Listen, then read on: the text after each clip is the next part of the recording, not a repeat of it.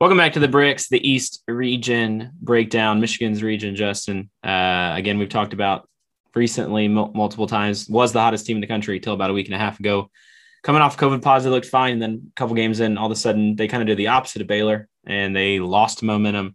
You liked Alabama live looking at the bracket. You still think Alabama wins this region?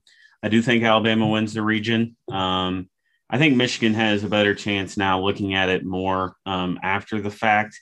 They have bigs. They have some long guards that can get some issues defensively. The issue is, can Isaiah Livers go? That's the issue there with Michigan, but I do think they can get there. So Alabama, Michigan. And then I think Florida State is your other team to look at here as a Final Four team. They're athletic. They can guard. They're very deep. And they're a good basketball team. So I think those are the three teams to look at. A reminder, again, another bracket pro tip here. You got your daily bracket pro tip. Don't waste your time with the upset picks in the first round. You build points and you win equity in these bracket challenges and these tournament challenges by picking Elite Eight and Final Four picks. So don't waste time. Florida State's one of those that I think has a really good chance here. Texas is another one I feel like we didn't talk a whole lot about on the live show. Again, we've both talked to, I'm not hugely high on Texas, but it's more of not seeing enough of Texas. Solid.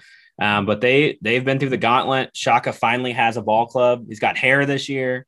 So Texas is a team that come out there. I think this might, and you'll hear 45 analysts say this might be the most open region out there right now with the way Michigan's trending. But I think a lot of teams could win it here. Any upset or any lower seeded team jump off the page? The first one that jumps out is obviously the 5-12 matchup in this region, Georgetown over Colorado. That's one that I think seriously I'm going to pick that can happen. Michigan State, UCLA as the 11 seed. I like the 11 play-in games. The 11 seed to beat BYU.